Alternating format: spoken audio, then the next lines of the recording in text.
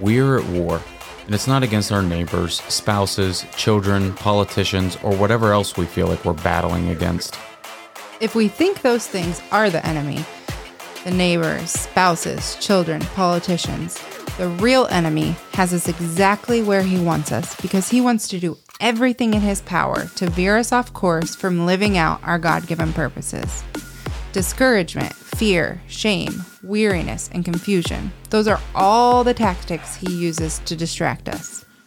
In this podcast, we're going to talk through the everyday battles we all face, why the hard things are worth fighting for, and how when we suit up and link arms, we are a force to be reckoned with. Will we be fooled and let the enemy destroy us, our friendships, our families, and our purposes? Or will we press on and let the battle scars be part of our legacy? We're the Adkins, and the enemy might think he's knocked us down, but we're coming back swinging.